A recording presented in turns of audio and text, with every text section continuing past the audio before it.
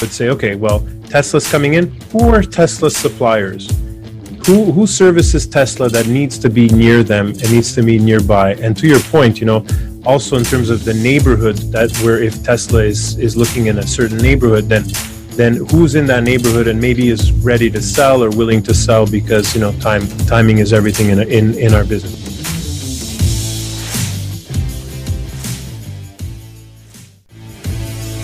How do most agents who don't have access to the secrets that the top agents in our industry hoard to themselves grow and prosper in today's real estate environment? That's the question, and this podcast is the answer. I'm Pat Hiban, and welcome to Real Estate Rockstars.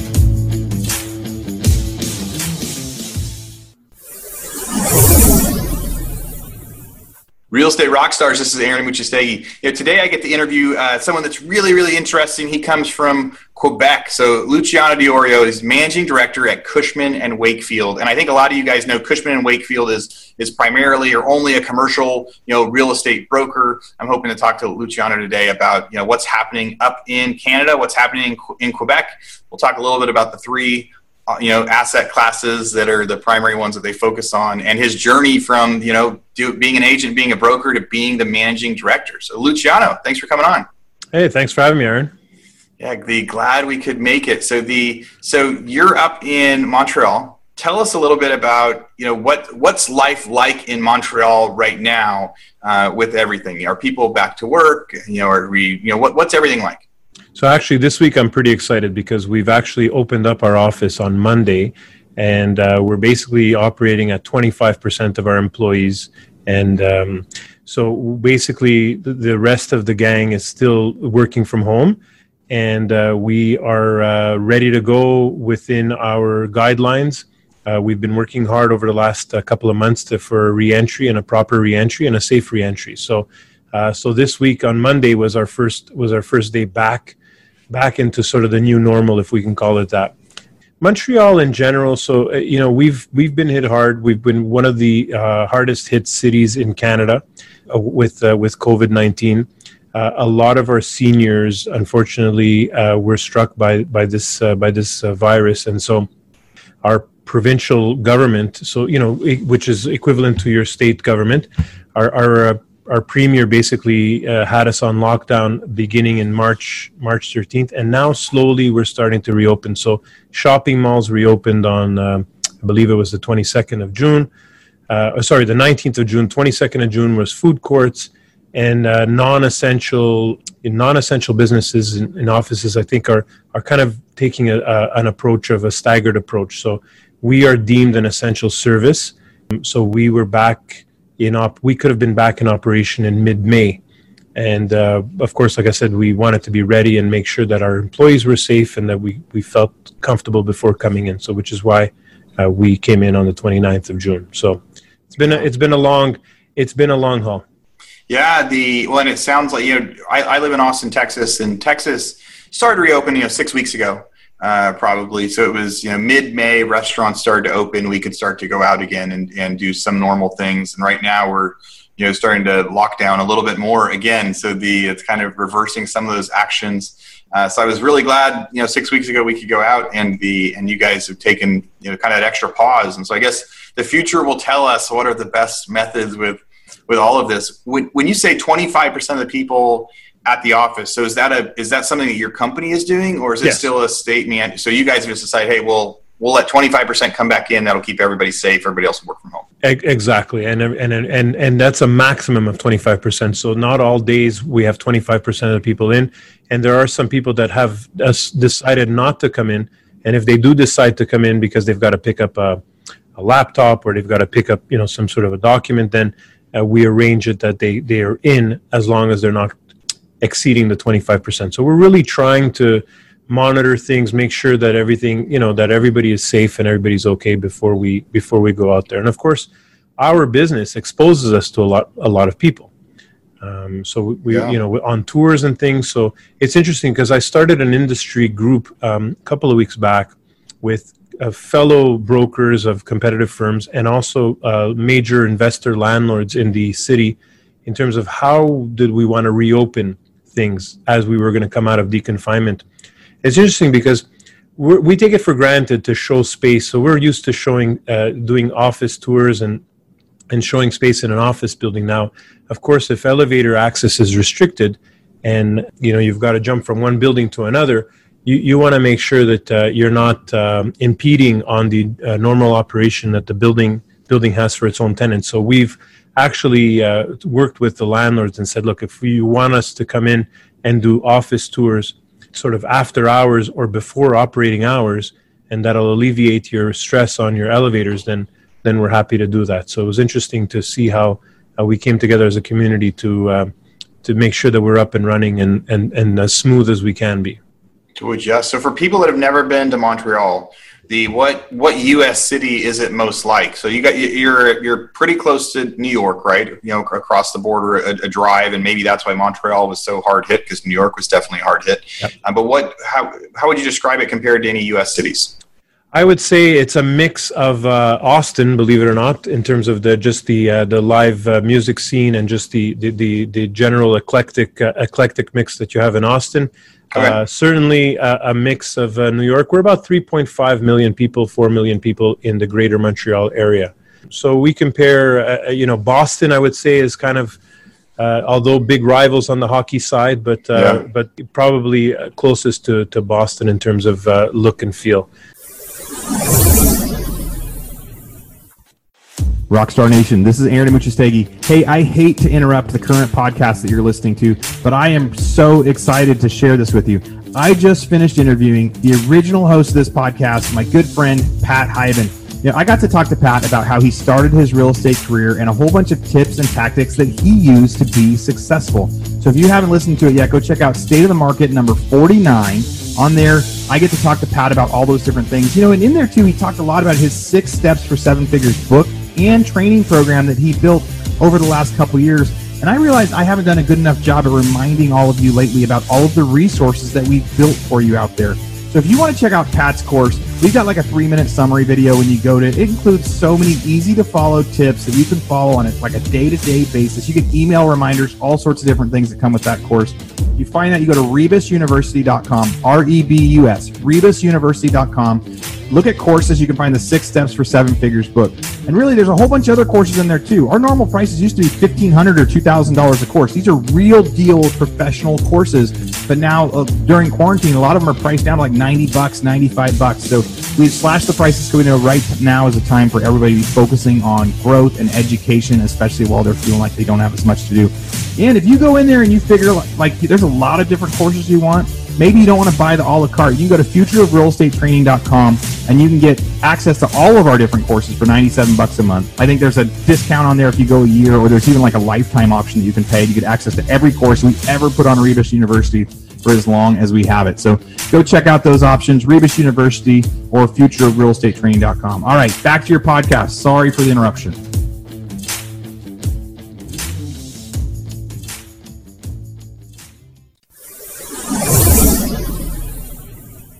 So that's, so that Montreal, we are a 45-minute drive to the U.S. border, to New York State. And in the past, certainly at the beginning of the 19th century, there were a lot of, families that had investments in Montreal from New York, and New York families that were involved in Montreal and vice versa. So, and I think it's still the case, that connection between Montreal and New York is very big. And anywhere, East Coast and northeastern U.S. for sure. Yeah. So let's talk about commercial real estate. So there have been a lot of different reports out here that kind of break down performance levels and hospitality. And it was a statistic that came out of how many people were in default, right? And so the hospitality industry were the most amount of loans that were in default. And so hospitality is like hotels and things like that. That commercial asset class is taking a really big hit in the U.S. It's over 30% aren't paying their mortgage right now, and are in some form of a default, which is pretty major.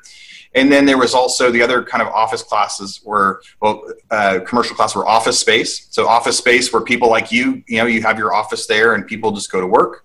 And then retail where, businesses go, and that could be restaurants and things like that. So there's a lot of different kind of outcomes. And some of the office retail results that we've seen here definitely depend on the area, right? Hospitality across the U.S. is hurting, but office and retail, depending on the city, is hurting in different versions. And, in strip malls and things like that, especially where they have a couple of restaurant anchor tenants. What have you seen so far due to COVID in that market, and what do you think is going to happen across those three markets? Yeah, so if I look at hospitality, we haven't, and I'd have to look at what our latest studies are. So, admittedly, I haven't seen what we've done, but I can tell you anecdotally what I'm seeing in Montreal. Montreal has been known as a festival town, a bit of a party town, certainly in the summer, and we have a few big events in Montreal that make or break it for most hotels and restaurants, and that's the Grand Prix, Formula One Grand Prix, which is an international event which draws certainly billions of spectators on television, but millions of dollars into the city over a weekend in June. That was canceled. They're talking about maybe having it in October, but those are right now, they're not confirmed reports, and I highly doubt that there would be any attendance at that event. I think they'll kind of just run it on the tracks without any spectators. So the Grand Prix is a big event. The Jazz Festival is a big event. That's something that's been going on for over 30 years in Montreal, and that happens during the summer, around this time, actually. So that's been canceled. And then we have the Just for Laughs Festival. So those are three big events that draw people from across North America and certainly from the U.S. into Montreal. That unfortunately those hotels and restaurants are not getting any of that revenue. So the restaurants are hurting. The restaurants were actually allowed to open their in-dining rooms as of last week. Some of them just weren't ready, so they're opening up this week. So it'll be interesting to see how that goes down.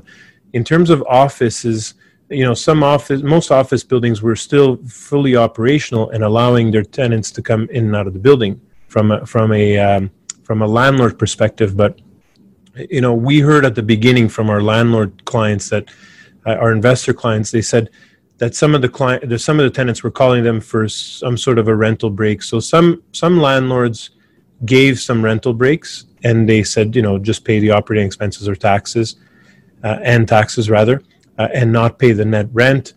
Some others, insisted that full payment was due.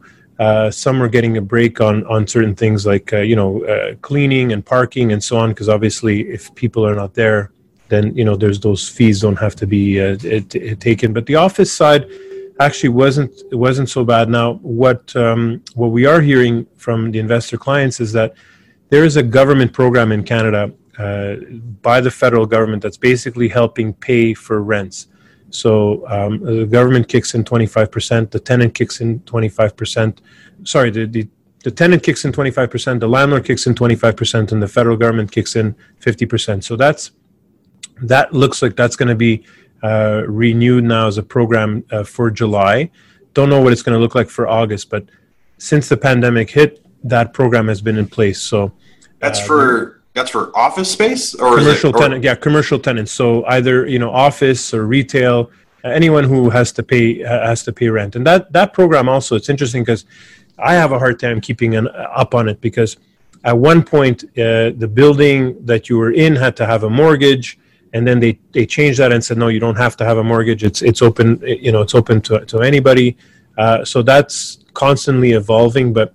Right now, we're seeing that the federal government is going to give a helping hand to retailers and to office tenants and industrial tenants. So any commercial tenant, they're getting a break. That is very different in Canada than it is in the U.S. right now. There is stimulus out here, and there's been some different things, but nothing that's been long lasting specifically for that. So we've had PPP. Where people could get a certain amount of money to pay payroll. And some of that, right. A portion of it could be used to cover rent. But we have seen a huge decrease in office usage in Austin, right? And then have you seen some of the big companies here, Facebook, Twitter, companies like that have now announced that people can work from home forever. A certain percentage of people could be, and they were going to change their pay, and they were going to do some different things based on whether they worked from home or not. But that everyone was going to be allowed to work from home. That instantly to me says that is going to dramatically impact office space because even if there was stimulus, the big company like them would realize, hey, we only need half the space we needed before. Have you seen anything like that in Canada? Do you think it's going to happen? And what do you think the long-term outlook of businesses like that are saying, hey, you can work from home now? So we have seen that in Canada, and we think as that, there's going to be some companies. No, they were doing it before, right? Before the pandemic, there were some companies that said, we're going to allow our employees to work from home, and we're going to set up hoteling in our office space, our workplace. We're going to provide you with a space if you want to come in, but if not, you'll work from home. And so we saw that transition pre-COVID, pre-pandemic. But I have to say that there's going to be some companies that it just won't fly, and it won't fly because I look at how much money we spend as corporations on trying to build culture and build teams, and so right now, the beauty of everyone working from home is we are all working from home, and we're all in the same boat, or we're all in the same storm, however you want to describe that. But the moment that some people are going to start working from the office and some people are going to work from home, I think it's going to make for an interesting dynamic. And I don't want to play psychologist or sociologist, but just being a manager of a team of people, I think that there's people in my team that want to stay connected to the corporation, and they see that a physical place is important. Also, and maybe it's not so much in the brokerage world because everybody kind of is an entrepreneur, but in a situation where you're trying to kind of go up the corporate ladder, I have a hard time seeing somebody working from home sort of, progress, let's say, in the corporate ladder, because at one point it's the law of, see and be seen, and it's the law of, if you're not in someone's face, you're going to be forgotten. And I think that it's for companies where it's important, a corporate culture is important, where there's a team spirit and a team building that's important. I think they're going to have a hard time with everybody working from home. And we saw that earlier, I guess maybe about 5 or 10 years ago. I'm forgetting which company it was, but it was a big tech company that had people working from home and then realized this isn't working anymore. So for some it'll work. For others, I think that they're going to want to have a mix and a hybrid. Will we be in the office 5 days a week?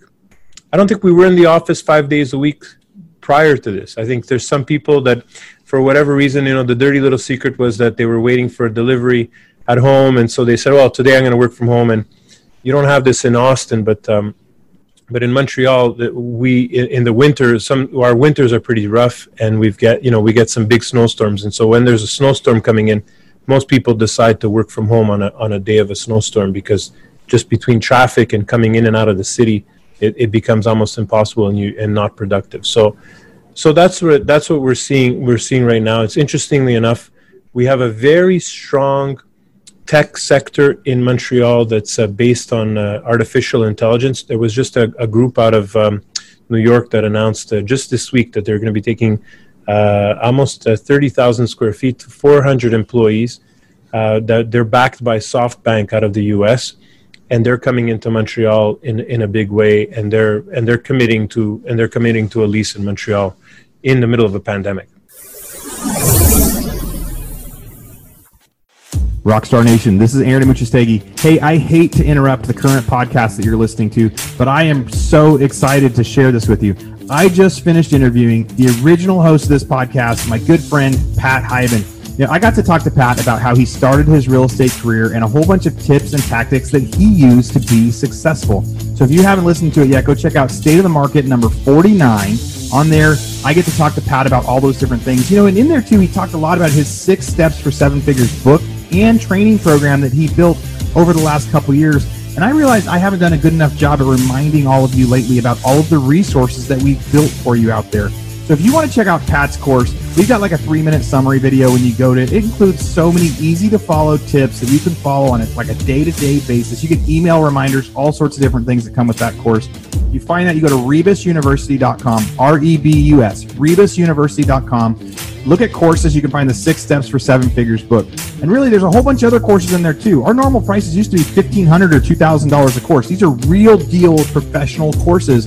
But now during quarantine, a lot of them are priced down to like $90, $95. So we've slashed the prices because we know right now is a time for everybody to be focusing on growth and education, especially while they're feeling like they don't have as much to do. And if you go in there and you figure like there's a lot of different courses you want, maybe you don't want to buy the a la carte. You can go to futureofrealestatetraining.com and you can get access to all of our different courses for $97 a month. I think there's a discount on there if you go a year, or there's even like a lifetime option that you can pay to get access to every course we ever put on Rebus University for as long as we have it. So go check out those options, Rebus University or futureofrealestatetraining.com. All right, back to your podcast. Sorry for the interruption.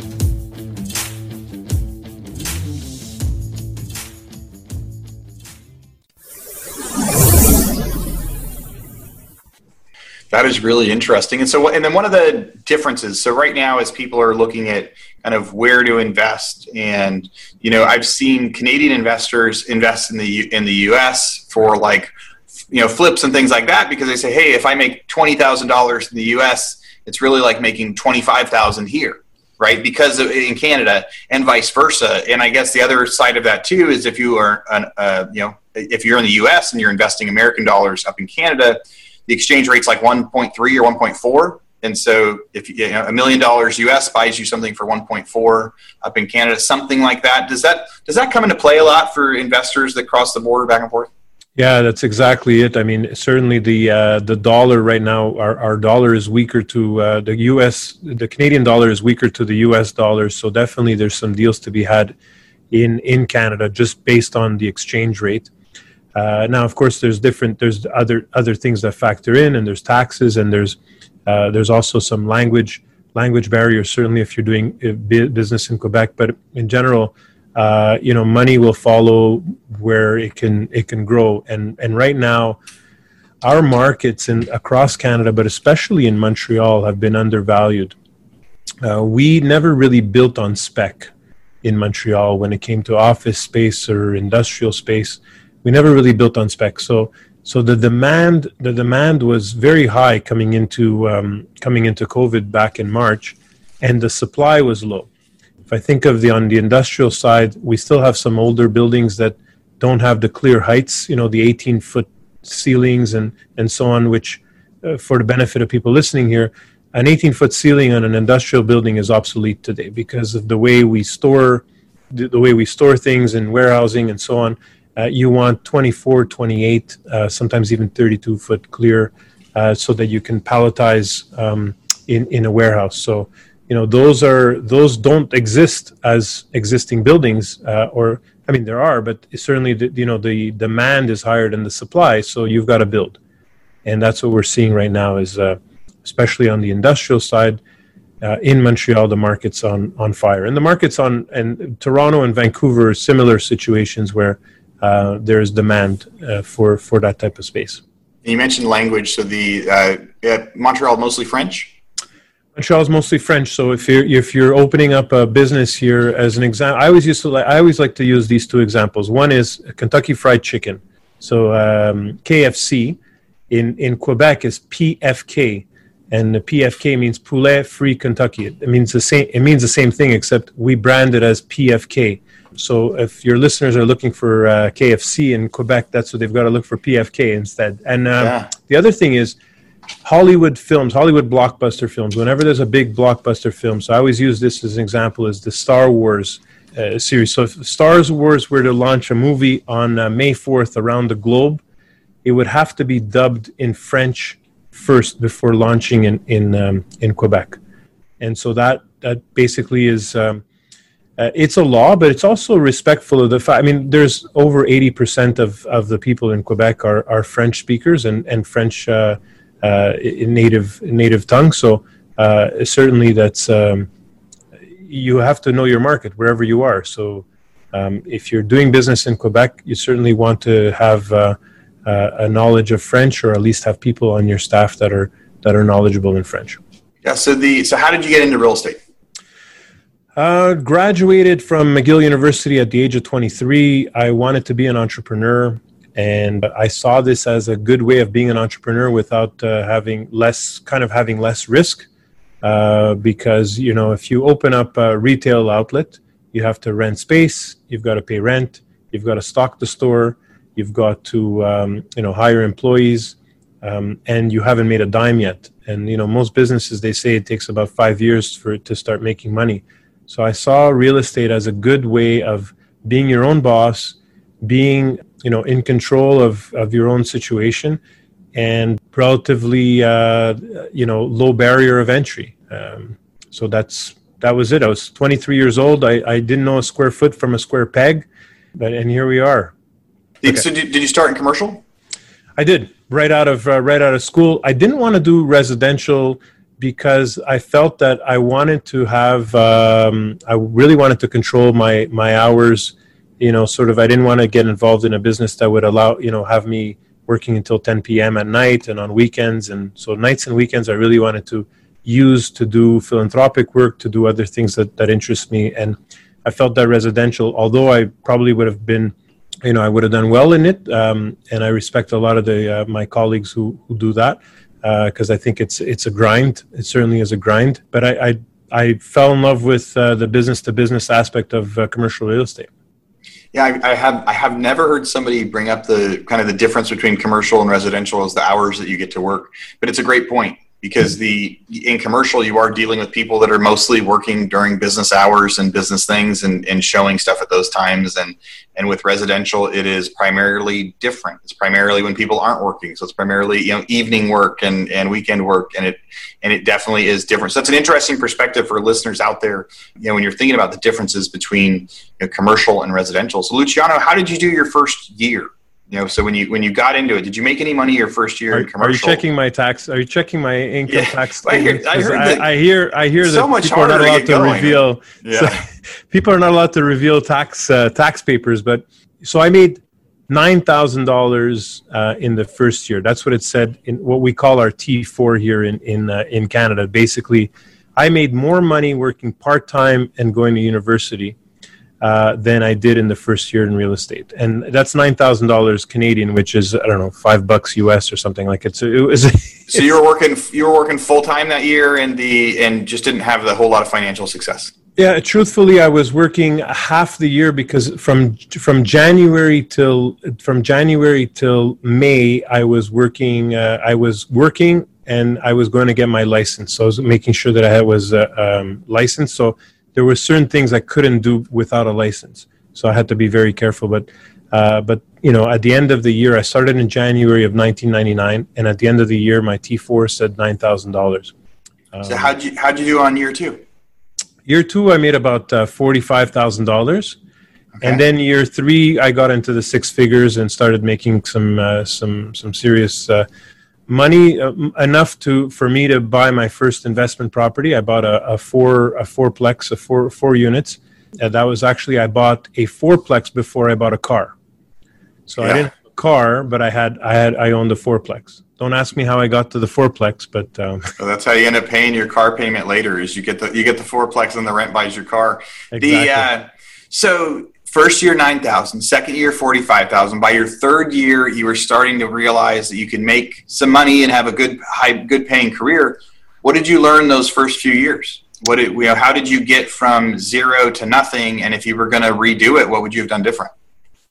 You know what? I think I would have been, if I were to redo it, I'd be less afraid. There was a fear of, certainly when I didn't have the license, was a fear of getting caught, was a fear of also a bit of a fear of a rejection, because our business, you're calling, out of the 100 phone calls you make to business owners, 90 of them are going to tell you to go away and 10 of them are going to listen to you.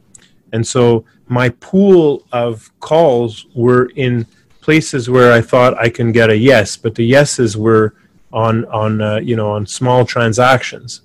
So if I were to do things differently, I would say, the calls are the same, the amount of time that we spend are the same. We've all been given 24 hours in a day, right? That's what makes us all equal. So how I use those 24 hours and how, I guess I'd be smarter. I'd be smarter in which pool or which pond I'd be fishing in. So I would say that would be my advice would be, let's do it differently by being smarter about searching for prospects and searching for clients. So commercial prospecting, so if somebody came to you right now and they said, hey, I want to get involved in commercial real estate, how do I get my first clients? What would you tell them? I would say a few things, and we're luckier today than we were in 1999 because the search engines are more powerful and information is readily accessible. Back in '99, which doesn't sound like that long ago, we were still using Yellow Pages and we were still using paper lists and stuff to find people. So my advice would be, number one is start your day by keeping up to date with news and finding out what's going on in terms of news. I'll give you an example. Right now, during COVID, a lot of people are investing, a lot of the businesses have to get plexiglass. So one of the questions that I would say to a young broker is, think about that story that you read in the paper about how businesses are getting plexiglass. For us as brokers, I want to see who are the people that are supplying plexiglass. These people may have issues because their warehouses, they can't keep up, they're going to need more space. And so when I read a story in the paper, I read it diagonally. And I try to look at the beyond the story, because most people will read that and say, oh, well, okay, well, people need to get plexiglass. That's great. When I read it as a real estate broker, I'm thinking, well, wait a minute, there may be a problem there. This person is obviously being inundated with orders. They're probably going to have to open up a second plant, or they're going to have to open up something, they may have a real estate problem. They may be running into a real estate problem. And vice versa. People that said, at one point we heard that restaurants were storing their chairs and their tables off-site because they weren't allowed to open unless, they had gotten rid of their tables and their chairs. So for some of these big restaurant chains, they actually rented a temporary warehousing. And those are the type of questions that, as a young broker, you should be asking yourself when you're reading a newspaper, or now everything's digital. But when you're reading an article or a story, dig and go beyond the story. One of my favorite stories is one year there was a lot of snow in Montreal, and the city. I read a story that the city was running out of places to store the snow. Well, I called my contact and said, I contacted at the city and I said, do you need help finding a place to store snow? And he says, absolutely, we need help. And so that particular day I was searching for a place to store snow. And that's just from reading stories and reading them diagonally. Did you end up finding a place to store the snow? I didn't actually, and I'll tell you why. Because snow is very difficult to store, and nobody wants to. If you have clean land, you don't want snow on it because of the residue that's the environmental impact that snow can have on the land. But despite the covenant, because of course, as somebody who's if you call a landlord and say the city of Montreal would like to store snow on your piece of land, they're going to pay the market rent, and they're going to pay you on time every day, every month. But obviously, we didn't get interest for that because there was a contamination issue. That is very interesting stuff. But I think it is a great point. I also hadn't heard that tip on here before. So listeners, as you're listening, especially when it comes to commercial retail, serving people in business, the news helps out a lot. The news also helps out when they say there's a new plant getting put in over here, right? So there's a Tesla might be putting a new plant in at Austin. So it hasn't quite been confirmed yet. The story broke that it was a certain neighborhood, but then the confirmation came back that they're just looking at permits and they still don't know if they're going to buy the land there. Well, that instantly changes the value of the real estate nearby, right? Correct. So it instantly changes, it's farming to people and saying, hey, have you thought about selling or not? Or maybe it's telling investors, hey, go buy up in this area because there's going to be a high demand, because there's going to be a factory a mile away that has 3,000 people working in it daily. There's pros and cons to all sorts of stuff. So listening to the news reading the news, but reading it in a way that you say, hey, how can this affect business? Reading it diagonally, like Luciano said, I think that's a great way to put it in perspective. Yeah, and just in terms of to get back to that Tesla plant. So for me, how I would think is I would say, okay, well, Tesla's coming in. Who are Tesla's suppliers? who services Tesla that needs to be near them and needs to be nearby? And to your point, also in terms of the neighborhood, that where if Tesla is looking in a certain neighborhood, then who's in that neighborhood and maybe is ready to sell or willing to sell, because timing is everything in our business. Location, and timing are two big things in real estate that I truly believe in. It's funny. There's a neighborhood in Montreal. It's called the Little Italy neighborhood. And for the longest time, it started to it was declining. Restaurants were closing. No one was interested in going there. A block away, they've built a hub for artificial intelligence. You can't get space in that neighborhood now. Yeah. It is so quick. I know that years ago, it was trying to figure out where Costco was going to put in their job. And people, as soon as Home Depot would apply for something, that became a good city to invest in, because Home Depot would invest so much money into figuring out what places were going to grow. People would say, hey, if there's a Home Depot getting put in, you want to go invest in real estate in that city because that city's strong. So there are all sorts of news out there that can impact, kind of future. It's getting to tag along with the research that they've already done, right? So if you can't pay a team like Home Depot can, just go where they go. And just to be clear, I don't only read the business section, right? I read the sports section. I read the political section and the city news, because all of that affects what's just what's going on and what's going on in your city. So if you're serious about doing business in your city and you want to understand the ins and outs of what's going on, I think that's the best way. So how many people work at Cushman & Wakefield in Montreal, and what sort of volume are you guys doing? So we're over 50 people in Montreal, and we are basically doing we do office, we do industrial, we do retail, we do some investment sales as well. So we are basically out there, and also we do tenant representation, we do agency work, we also do project management, valuations and advisory services, and asset management. So we're really a one-stop shop in terms of full service brokerage. So we don't only do transactional, but we also have consulting services and service lines that help our clients. Yeah. Well, it's really interesting to get a perspective from Canada and a perspective from Montreal about what's happening in business, and from people that are, it's a lot of people, like I said at the beginning, a lot of people talk about commercial and how hard commercial has been getting hit and the different things. And it sounds like the government in Canada has taken a very different approach so far to the government here.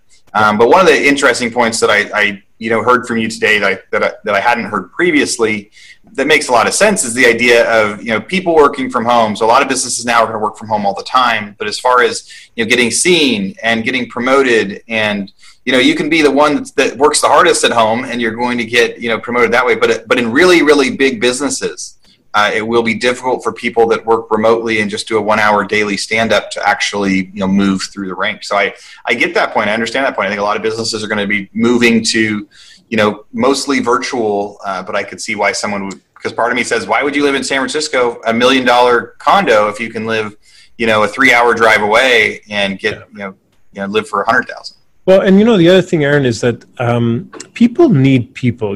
I laugh because we could have all ordered out. We could have all ordered out during the pandemic from our favorite restaurants.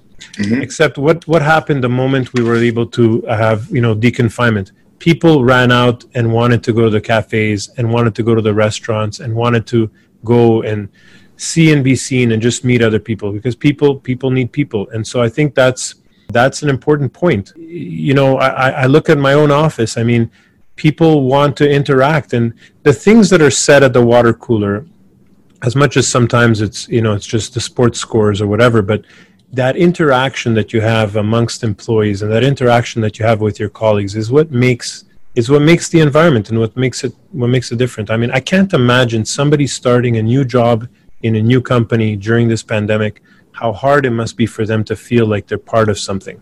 Because short term, it must be very frustrating, because you don't know anybody in the company. We all know each other right now, but the newbie that's coming in, it's hard for them to integrate. Yeah, I think it's much easier for people to go from an office to remote, because they already have the relationships, they already have the expectation, they already have the skill set and the training. to actually start as remote. Yes, so much more difficult to feel that same culture. So Luciano, if somebody wants to reach out to you, if they have a question about real estate up in Montreal, or want to talk to you about helping them with some investing, how can they find you? They can find me on Facebook. They can find me on LinkedIn, Luciano Diorio on LinkedIn, on Facebook as well, on Instagram, and my email is probably the best at luciano.diorio without the apostrophe, so Diorio @cushwake.com, and that's probably the best way to get in touch with me. Great. We will have that in the show notes for the people that are listening. Be sure to go, if you're watching us on YouTube, we'll have it in the links down below, or if it's from any of the podcast download sites. Thank you, Luciano, for coming on here. And listeners, I hope that you guys learned a lot about, kind of some different perspectives on commercial real estate today, and a more positive outlook, and kind of, some opinions from a different side from what a lot of the stuff we've been hearing lately. So, Luciano, I appreciate you coming on, and maybe we'll have you on again soon. Thank you very much. Thank you, Aaron. Appreciate it. Bye. Bye. Rockstar Nation, thank you for listening to Real Estate Rockstars. Listen, I need a favor. If you find this free content helpful, if you find our downloadable items from each guest helpful, please, I need you to pull out your pointing finger, yes, the one finger that points at people, and hit subscribe.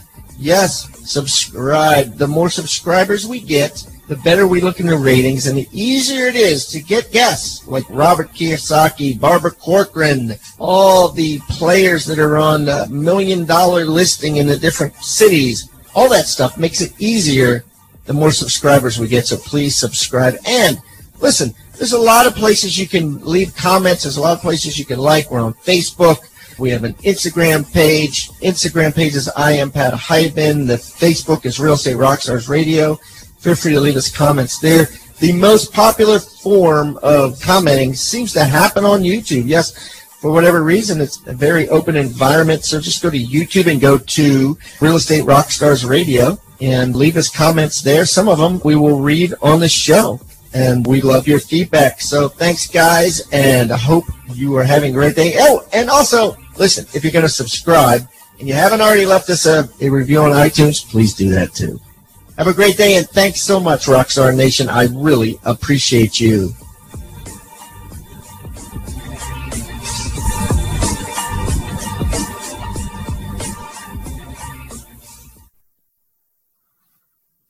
This podcast is a part of the C-Suite Radio Network.